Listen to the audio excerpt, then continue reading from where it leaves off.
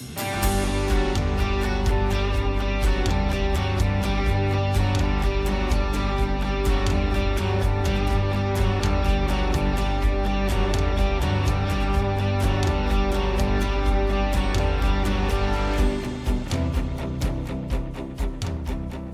this is Dr. Mike Barnett with the First Baptist Church of Ocean Springs, Mississippi.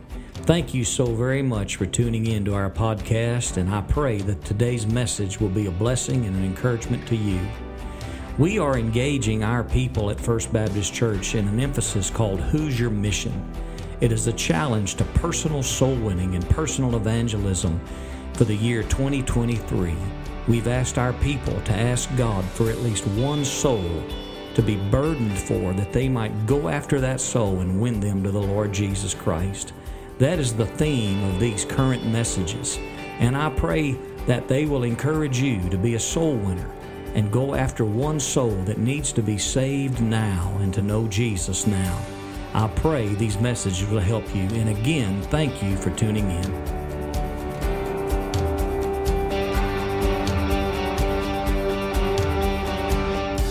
Seen a lot about David, and if you didn't just hear that part, I'm not going to repeat it, but these are some dark chapters of the Word of God, and these are some things that trouble us as believers. David was a man after God's own heart. What happens in chapter 11, what we talked about last week and we'll talk about this week, does not change that whatsoever. He was a man who God's hand was upon him, and that's one thing that makes this chapter so despicable to us and breaks us. St. Augustine said that chapter 11 needs to warm our hearts that there's forgiveness, but it also needs to warn every Christian that we need to pay attention in our walk with the Lord.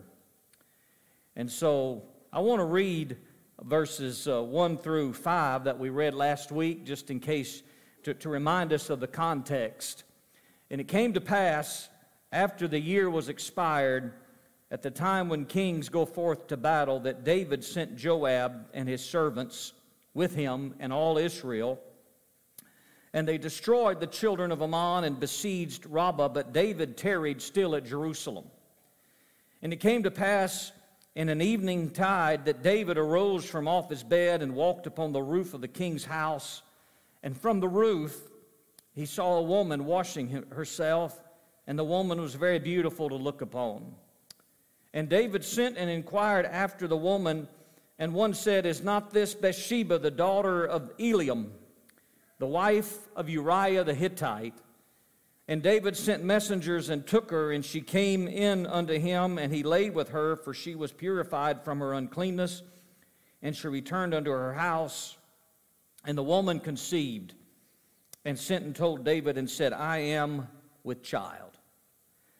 That's what we talked about last week. If you didn't hear that message, I would encourage you to go back to our YouTube station, and you can access it off our website and listen to that message about how could a man after God's own heart fall into adultery. It's the same principle that Christian men and women today, same thing. And so we continue with this heartbreaking chapter today about David's sin. Remember, I want to remind you again, I say it a third time today, this was not some pagan king who worshiped in an idolatrous temple that had temple prostitutes and ungodly forms of worship at all. This was a man after God's own heart. This was the king who was to copy down the law that said, "Thou shalt not commit adultery and thou shalt not murder." This was this man. And I want to remind you of that. And we saw his sin and last week, and we just read about it, how he failed to put on the whole armor of God upon that day, and he failed morally. He yielded to the flesh. I so wish that verse 6 could be different, but it is not. And this morning we're going to see how David sought to cover up his sin. And we're going to see that people have not changed. Sin has not changed. There is this principle that well, let me just say this. I'm going to give you 7 stages of covering up your sin. Whether it's the sin of adultery, whether it's the sin of lying, what have you. Even, the biggest sin, the most covered up sin in the church is pride. Pride. And so let's talk about covering up your sin. And before I read this text, I wonder if Solomon, who's about to be born, next week we're going to see Solomon born. I wonder if when Solomon was writing and compiling the book of Proverbs, if he thought about his daddy when he wrote Proverbs 28 and verse 13, which says, "He that covers his sins shall not prosper, but who confesses and forsakes them shall have mercy." Let's look at that verse that Solomon wrote years after this event and see some things. First of all, he that covers his sin. Let's look at 7 stages of covering up sin. You want to cover up your sin? I'm about to tell you how to do it. All right? About to tell you how to do it. Verses 6 through 8. When Bathsheba sent to David and said, "I'm with child," David sent to Joab saying, "Send me Uriah." Remember, they're on the battlefield. Uriah is one of David's mighty men, the husband of Bathsheba. "Send me Uriah the Hittite." And Joab sent Uriah to David. And when Uriah was come unto him, David demanded of him how Joab did, and how the people did, and how the war prospered. And David said to Uriah, "Go down to your house, wash thy feet." And Uriah departed out of the king's house, and there followed him a mess of meat from the king. But Uriah slept at the door. So David immediately, when he found out that Bathsheba was pregnant as a result of this adulterous night, David began the first stage, conniving. He came up with a plan to cover up the sin of adultery. He sends to Joab to send Uriah, Bathsheba's husband, from off the battlefield, probably about 40 miles away. And this man, Uriah, is a loyal soldier. He's loyal to the house of David. He's loyal to David. He's one of the mighty men, as we pointed out. And while it might have been strange to Uriah, David, "O king," I wanted to read, "O king, why are you pulling me off the battlefield? My men need me on the battlefield. I'm a platoon leader. They need me out there. Why are you pulling me off? You get daily reports from the battle all the time, every day. You could have sent for Joab himself. Why are you sending for me?" But Joab's so loyal, he questioned no orders. Does that sound like a good soldier? He didn't question the order. So he sends and he says, "How's the war going?" And while Uriah was dedicated, David was deceitful.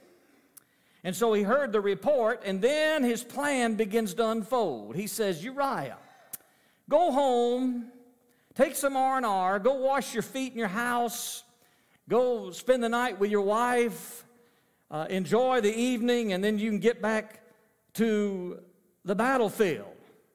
David, if you read it close, I love it how it says, "And there followed him a mess of meat from the king." David even sent a romantic meal to the house with Uriah. I don't know what that would consist of. I thought maybe escargot, but a Jew wouldn't eat snails. But anyway, David sent him over and said, "Here's some meals and candlelight, and enjoy your wife for the night."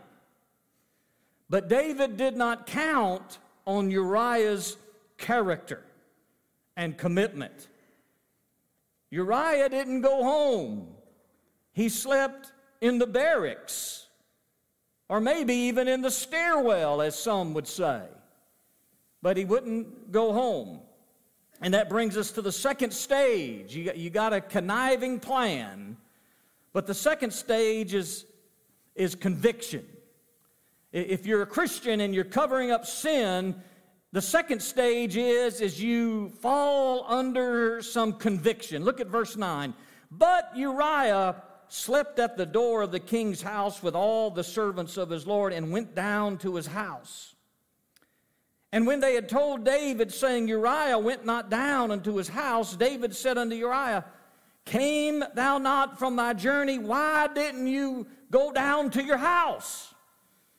And Uriah said unto David, The ark and Israel and Judah abide in tents. And my lord Joab, my general, and the servants of my lord are encamped in the open fields. Shall I then go into my house to eat and to drink and to lie with my wife? As thou livest, and as thy soul livest, I will not do this thing. When David found out that Uriah stayed that night in the barracks with the king's servants and with the guards, his plan was foiled. How convicting it must have been when he called Uriah in and said, Why didn't you go home? What's wrong with you, son? Don't you have red blood flowing through your veins? And then Uriah said it. The ark of God, that which symbolizes the presence of my God. Now remember, Uriah was a Hittite. He was a new convert to Judaism. He was one who had abandoned and repented from idolatry and turned to the one true God. And he said, the ark of God that represents my Savior is on the battlefield. My fellow soldiers and my general Joab sleeps in a field. There is no way I could have gone home and enjoyed the pleasures of my house. I wonder how sharp that dart from the Holy Spirit was that pierced David's heart when Joab said, God is on the battlefield. I want to be with Him. My fellow soldiers, the men I fight with, my church family, quote unquote, is on the battlefield. I'm not going to go home. I'm not going to go. And all the while, David was destroying his home. How convicting that must have been to David when he saw the nobility of Joab and his sin. Conniving is the first stage. The second stage is conviction. But then when you don't respond to conviction and you don't come before the Lord and say, I've sinned, Lord, I see the example of this godly man and I'm not like that. I used to be, but I'm not like that. And you continue to cover up your sin. The third stage is in verse 12. And David said to Uriah, Tarry here today also, and tomorrow I will let you depart. In other words, I'm going to squelch this nobility stuff. So Uriah abode in Jerusalem that day and the morrow, and when David had called him, he did eat and drink before him, and he made him drunk. At evening he went to lie on his bed with the servants of his Lord, but went not down to his house. The third stage of covering up your sin is corruption. You seek to corrupt others. When you cover up your sin, you don't take the steps to rise up with godly people, but you take the steps to lower godly people down to your level. That's what David did. Read what he did. He ignored his nobility. It offended him. And he said, I've got to do some different things to get you where I want you. And he kept him overnight, and he fed him, and David got him drunk. David got him drunk. David just kept pouring the wine down him. Now, you might say, well, you know, Uriah, he's the one who drank it all. Well, let me tell you something, folks. If you're in the king's palace, and you've been summoned by him, and you've already got him upset because you wouldn't go home, I imagine Uriah was in a pickle. I would love to have read where Isaiah said, I've got enough, king. I've got to leave tomorrow to go to the battlefield. I don't need a hangover. But that's not what he did. David got him drunk. David contributed to this. There's no doubt. But it shows us the fact that that's what happens when people try to cover up their sin. They try to bring others down, and they will point out other people's sins and faults. It's easy when you are trying to hide your sin to bring other people's sin to light. Now that is good preaching, whether you like it or not, Jack, right? We point out everything else in everybody else. Well, look at so-and-so over there. Well, we're not talking about so-and-so, we're talking about David. Now, another sermon I might preach on Uriah, but today we're preaching about David. And David was in this stage of corrupting others so that he could cover up his own sin. And he had committed adultery, he had lied, he had brought in a man from the battlefield, putting the others who were in harm's way in a less than able state. He ordered Uriah to stay night, got him drunk, and even when he was drunk, Uriah was more noble than David. Even when he was drunk.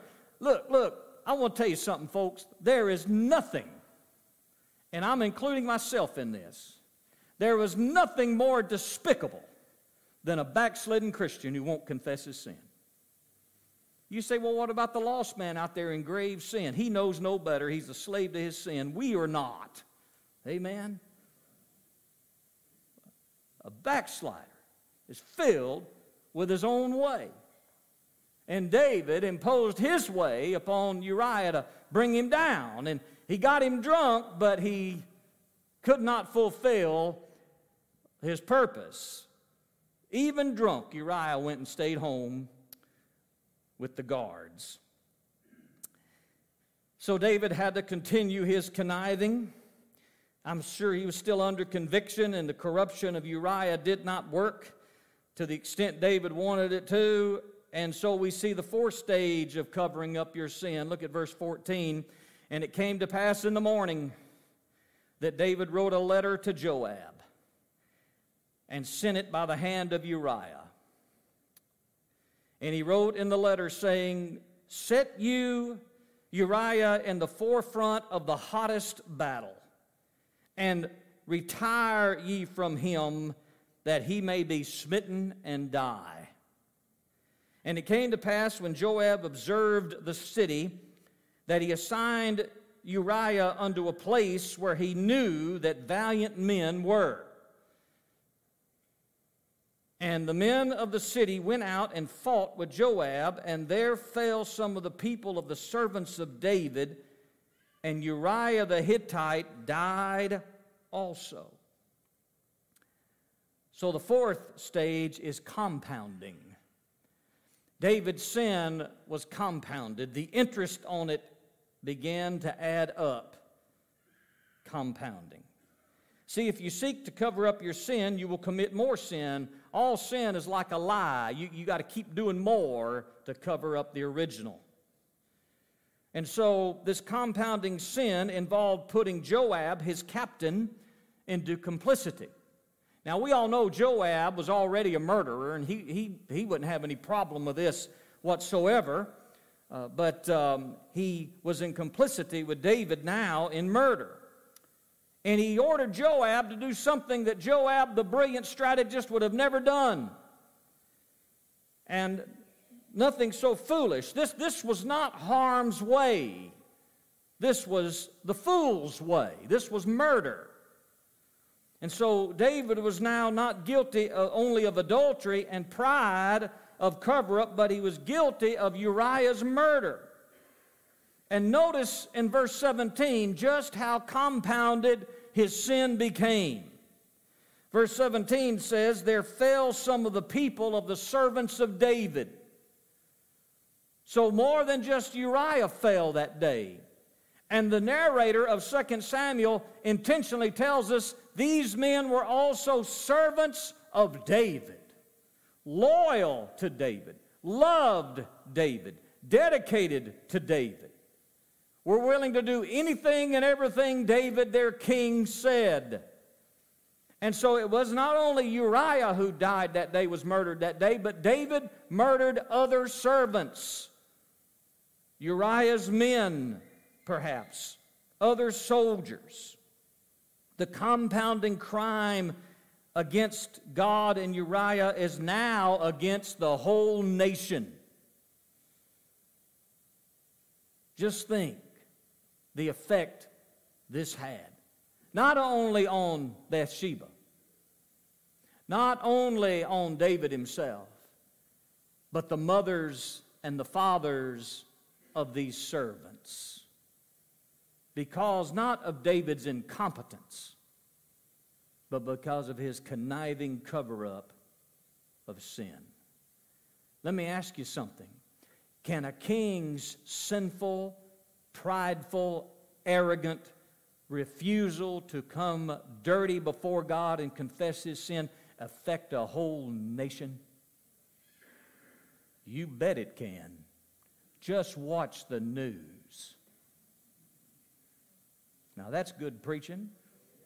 Where do you think I've treaded in waters I shouldn't go or not? David's great sin compounded now. And then that leads us to the fifth stage in covering up your sin. Verse 18. Then Joab sent and told David all the things concerning the war, and charged the messenger, saying, when thou hast made an end of telling the matters of the war unto the king. Joab knows what's going on. And if so be that the king's wrath arise, and he say unto thee, wherefore approached you so nigh unto the city when you did fight? Know ye not that they would shoot from the wall? Normally, David would have said to Joab, Joab, why did you do such a foolish thing? You know there are archers shooting from the wall. You should have taken steps to prevent these deaths. It was unnecessary.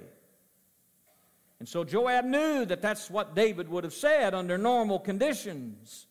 So he prepares his messenger to give an answer.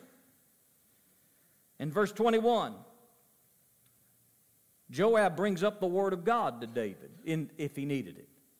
He said, who smote Abimelech, the son of Jerubbesheth? Did not a woman cast a piece of a millstone upon him from the wall, and he died in Thebez? Why went ye nigh the wall? Then say, thy servant Uriah the Hittite is dead also. Joab thought David may even bring up Scripture and refer to an event in the book of Judges where a man got too close to the wall and a woman threw a rock down and killed him. That's from the book of Judges. Joab had his answer all planned out just in case David was going to try to cover up some more and put this on Joab. See, it would have been easy for David to say, Joab's to blame for this. To tell these mothers in Israel, Joab's the reason your sons were killed so foolishly. But then Joab has an answer, and notice the last phrase in verse 21. Thy servant Uriah the Hittite is dead also. Just sum it up. And then we see the fifth stage of covering up your sin is credibility. Joab, David's captain. Now remember, we cannot forget that Joab is not the best of men. Sometimes he does some things and we say, wow, boy, Joab really did good. But you never know his motive. He's a loose cannon, if you will. Now, he was more like a George S. Patton than he was Eisenhower, for you who might know World War II history.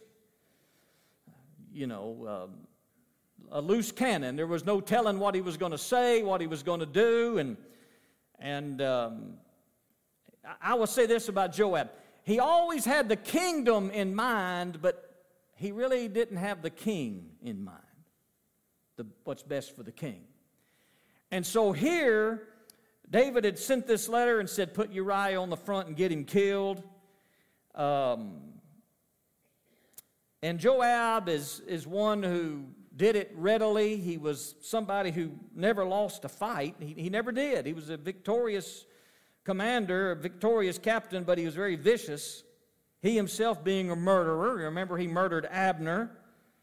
And just not a good man to have around. This is the man that David said, he's too hard for me to handle. I don't know what to do with him.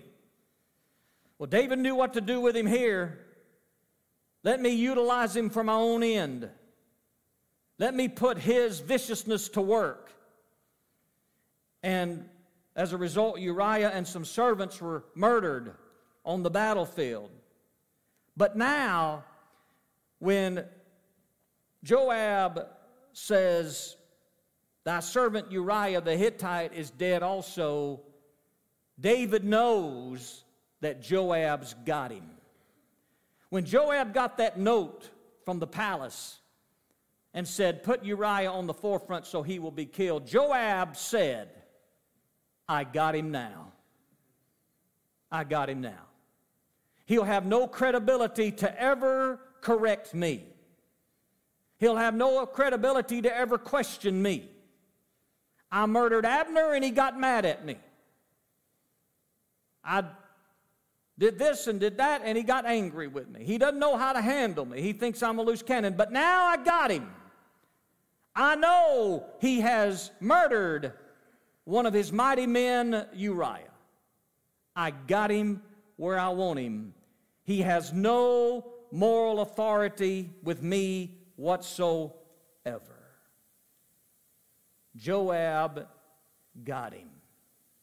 And David would have to tolerate and deal with Joab. Joab would even murder one of David's sons in years to come. And David would be able to do nothing about it because this letter, he lost all of moral authority with Joab. Joab always had something to point the finger back at him. He lost credibility. Thy servant Uriah is dead. Joab will milk this for everything he can get. I've got him now. Now, folks, when you cover up your sin, the more credibility you'll lose.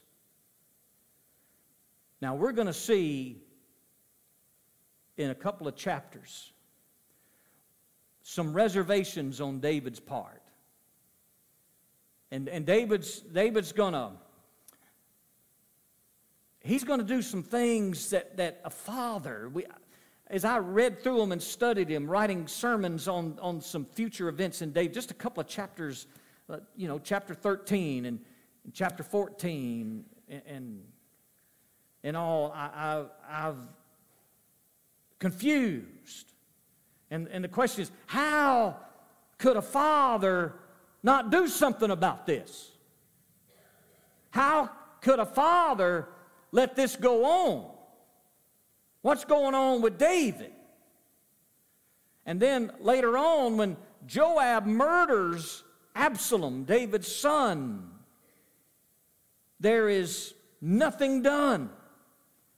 And it's not until David is an old man about to die and yield the throne to Solomon, David looks at Solomon and says, son, do not let Joab's gray hair go to the grave in peace.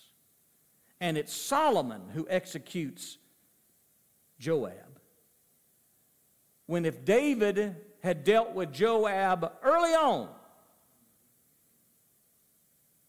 it would have saved the nation a whole lot of pain and trouble. But David, trying to cover up his sin, lost all credibility. He got forgiveness from God, as we will see. He repented. God, the consequences were tough. But one thing David never recovered was credibility in dealing with Joab and others. There are some sins that you can commit. You will be forgiven. You will be graced by God to be used again. But those sins carry with them a loss of credibility with certain people. And I don't know how you get it back, but by the grace of God. Even if they forgive you, there's a lack of trust. And it may take years to rebuild, but also it has to be said, you may never get it back. The thing to do is realize you cannot cover up your sin. Bring it out. Confess it to the Lord. Confess it to those whom you have sinned against. Quit conniving. Don't cover it up. And you will have credibility with them because of how you dealt with your sin. Well, we're going to see that played out. If you're reading ahead in 2 Samuel, look for the credibility issue in David. And you see it's a terrible loss. And then we come to the sixth stage, verse 22.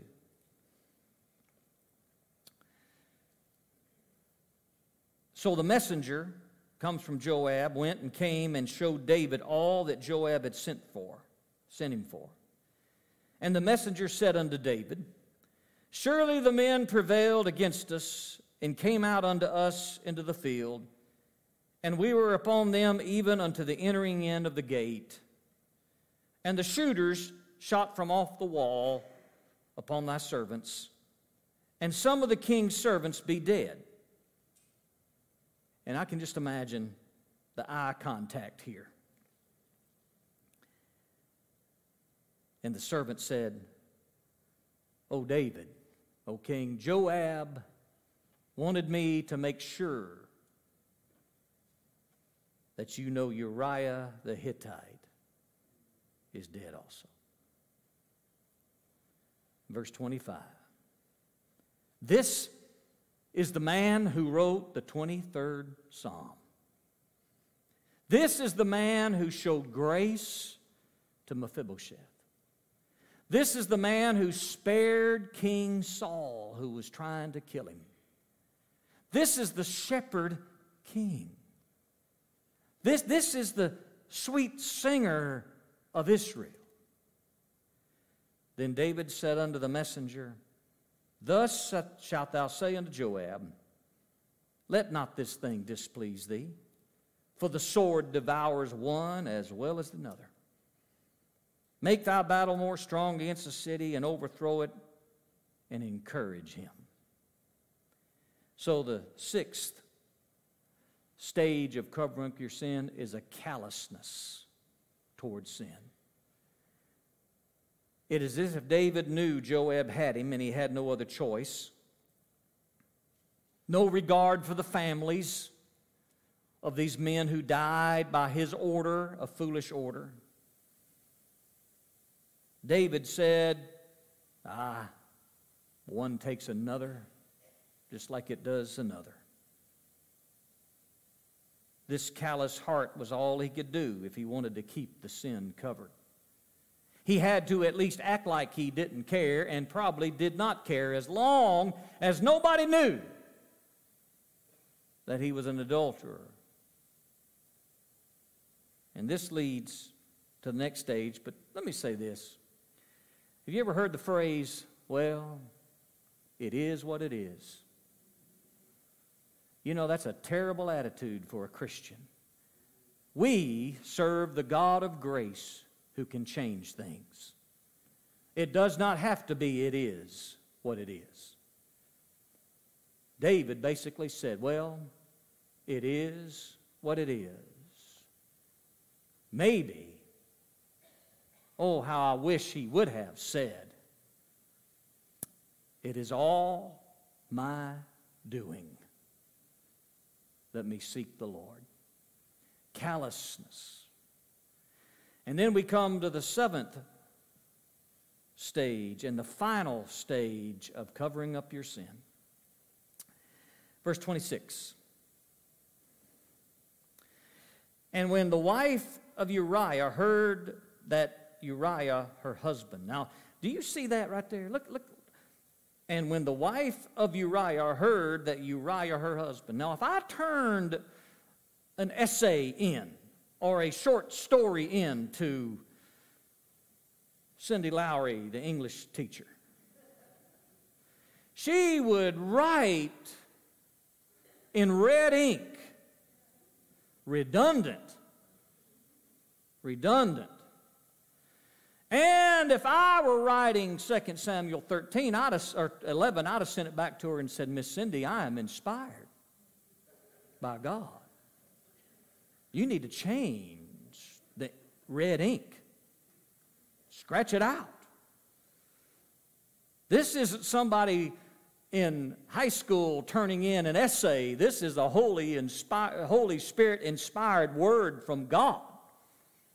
Inspiring the writer of 2 Samuel. We know it's not Samuel because he's been dead a long time, but one of the prophets, perhaps Nathan himself, writing under the inspiration of the Holy Spirit.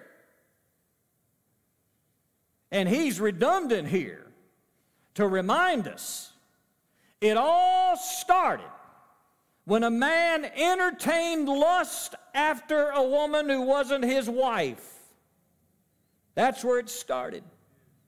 It all started when a man did not put his armor on and go to battle. He omitted his armor and he committed lust in his heart and then lust in his body. And now he's trying to cover up. And we are told redundantly, she is Uriah's wife. Uriah is her husband. You cannot cover sin up. And when the wife of Uriah heard that Uriah, her husband, was dead, she mourned for her husband. A lot of debate about this. Was she sincere? I want to tell you, I believe she was. I believe she was sincere. I believe she was brokenhearted over what had occurred and what she was involved in and the loss of this man, her husband. I have no doubt. And when the mourning, M-O-U-R-N, mourning was past, David sent and fetched her to his house. And she became his wife and bare him a son. And so the seventh stage of covering up your sin is characterization. It's characterization. This was all put within the context of law, biblical, Levitical law. We're first introduced to Bathsheba when she's taken a bath for purification. It implies she was one who practiced the law of God.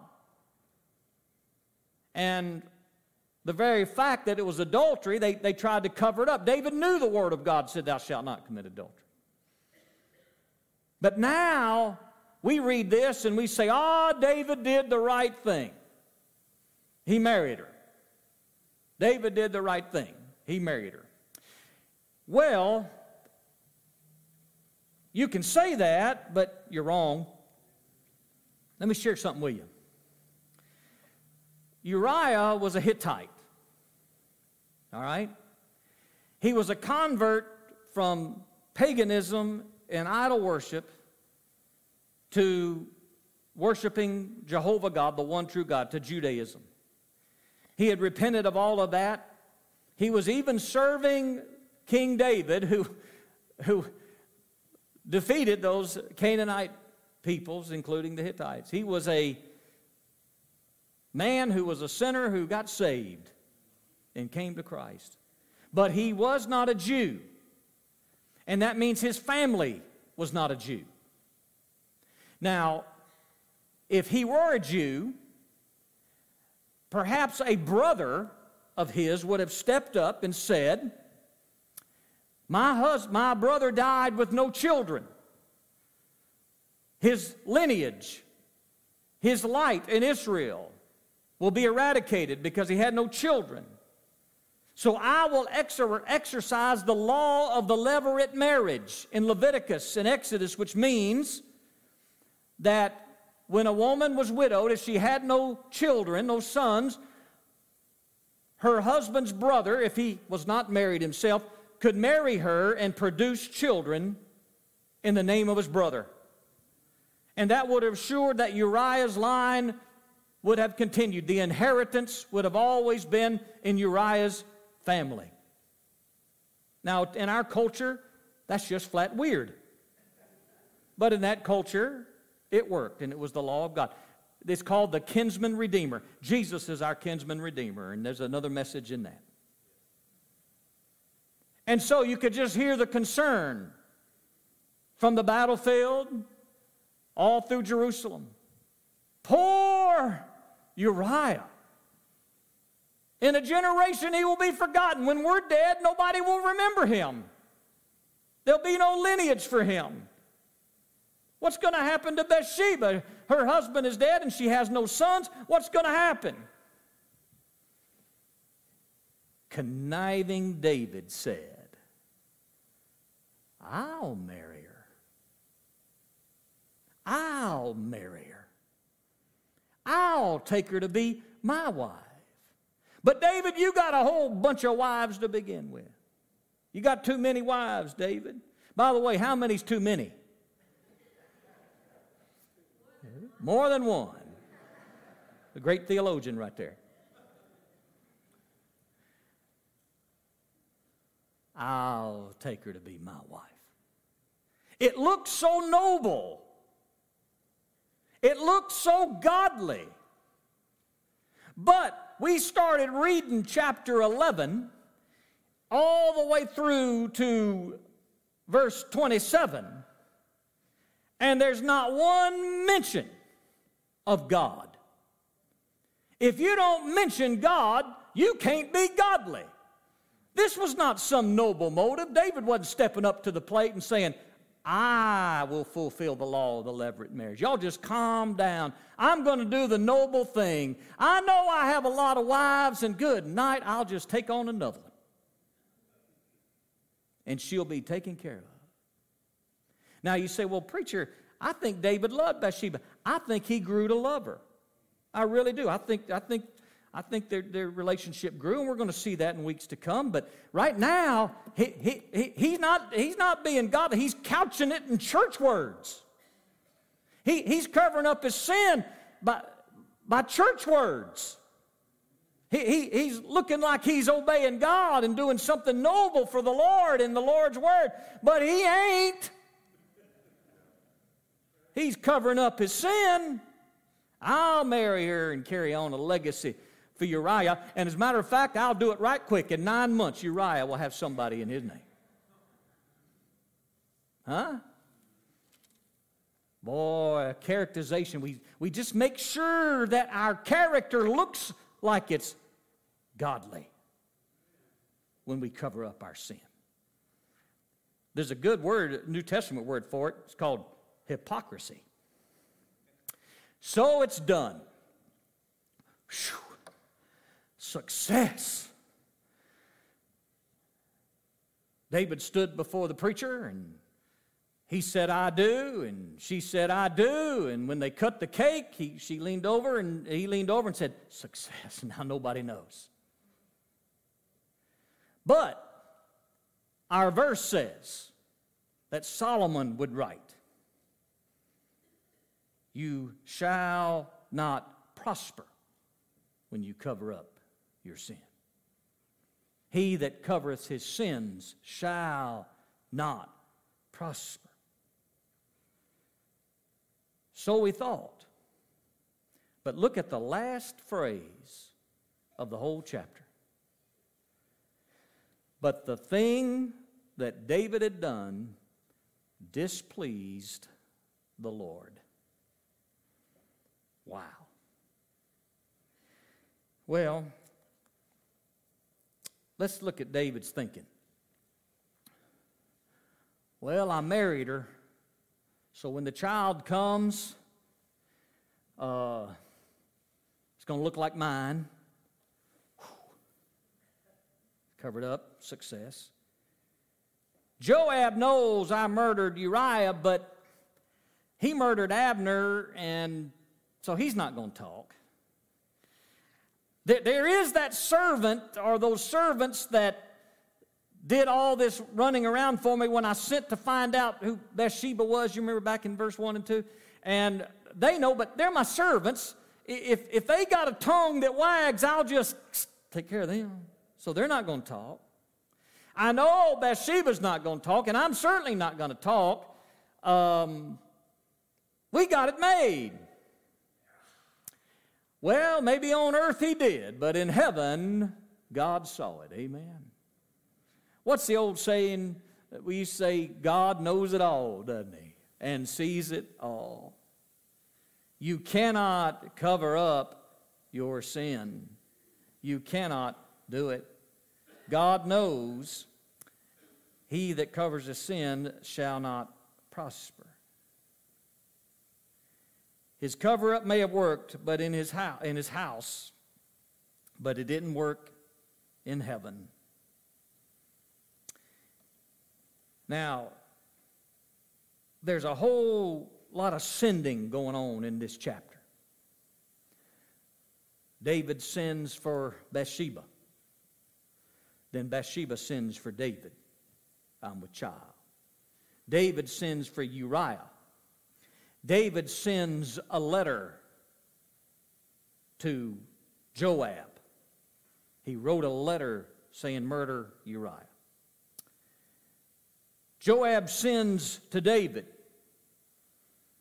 David sins for Bathsheba. The Hebrew word on that sin is fetched. There's that word again, fetched. So David fetches Bathsheba, and David marries her. There's a whole lot of sending going on, and David thinks he's got it made, all his sending. But look at chapter 12 and verse 1. And the Lord sent Nathan. Now, I want to share something with you real quick before we go. We're almost done. I know you want to stay, but we're almost done. Get this now. Not one mention of God being active, being consulted, being heard. David covering up his sin until he sends Nathan. Take your pen and draw a line between chapter 11, verse 27 and chapter 12, verse 1, and write 1 year. Because there's about 1 year that David lives this way. 1 year, David thinks he got away with it. 1 year, he is very callous. 1 year, he is characterized as somebody who has done something wonderful in taking in this woman whose husband died for him on the battlefield. But the Bible says, he who covers his sin shall not prosper. But that very same verse says, but whoso confesses and forsakes them shall have mercy. Oh, David, next week, Lord willing, is going to confess his sin. There's going to be consequences all the while. You know, let me just say a couple of things. 1 John chapter 1 tells the Christian what to do with his sin. 1 John chapter 1 says, if we say we have no sin, we make him a liar, and his word is not in us. Now, when you sin, before you even engage, put it in drive and go, the Holy Spirit, if you're saved, the Holy Spirit is warning you and convicting you. The lights are flashing. And then after you sin, the Holy Spirit convicts you of your sin. And if you do what David did and try to cover it up, you're saying, God, you are lying. This is not sin. I'm going to characterize it as something else. And His Word is not in you. You have just taken His Word and you have said, get out of my mind and my thinking. Get it out. And you might go for a time thinking you got away with it. But you won't, because you're a child of God, and God chastises His children. If you're not being chastised for it, I'm just going to be blunt and tell you what the King James says. I think I've been here long enough to do that without getting run off. Hebrews says, if you're not under the chastisement of God, you're a bastard. A spiritual bastard. God's not your father. That's what the King James says. That's pretty strong language. But you know what? It needs to be strong. It needs to be strong. It needs to be strong for me. But if you are a child of God, you will be chastised. And for 1 year, David was chastised in his heart. And we're going to see some horrible things that he did in his callousness next week. And then Nathan comes. Nathan comes. And so you don't say, God, you're lying. I don't want your word to even speak to me. Don't speak to me.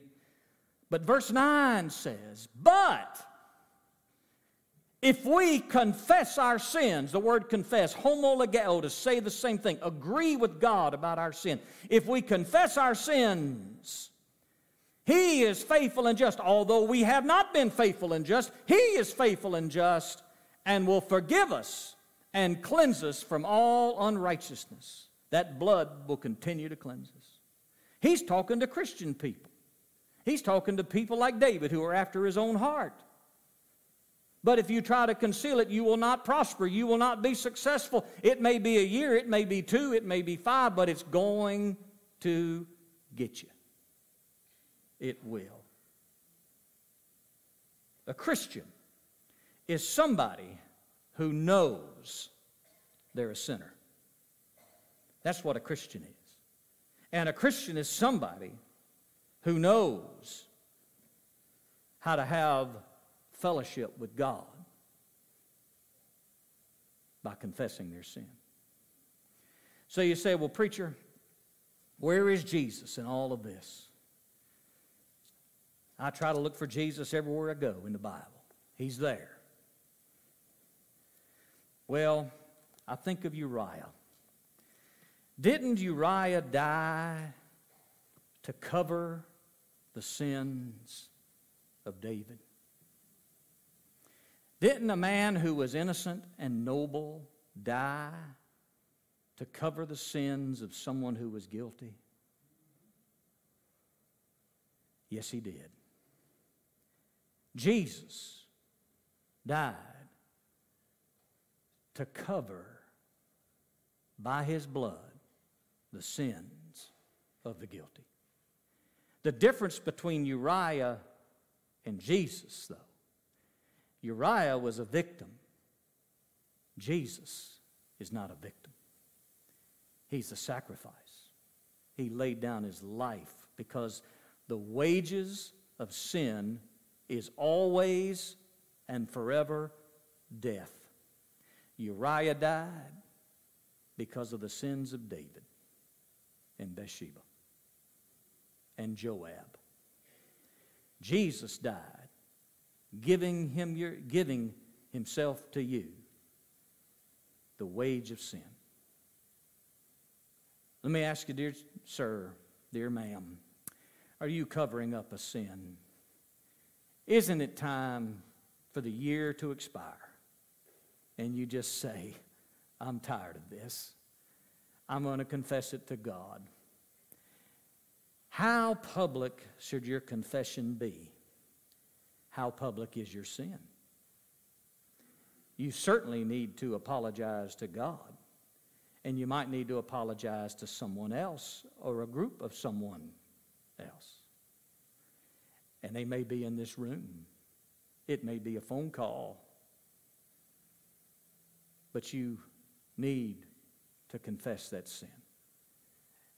I don't know who else will forgive you, but I know God will, because He said in His Word He would. Whoso confesses a sin and forsakes it, repents from it, will have mercy. That's for the Christian. If you're not a Christian and you want to become a Christian and follow Christ, we want to make the opportunity available to you right now. And all you need to do is come forward and say, I want to be saved. I want to give my life to Christ. You can come to Cole, who will be standing right here. Or you will come to me, and I'll be standing right there. And all you got to do is just walk down the aisle, leave your pew. We're going to sing in a minute. We're going to stand and sing a song. It's called a song of invitation. And it's our invitation for you to respond. But if the Holy Spirit is speaking to you above us, it's His invitation for you to come to Christ. For Christian, you to be restored in your fellowship with the Lord. For you who aren't a Christian, to have a relationship with God in Christ Jesus. That's our invitation. That's what you're invited to do. So, let us stand. Let's just stand.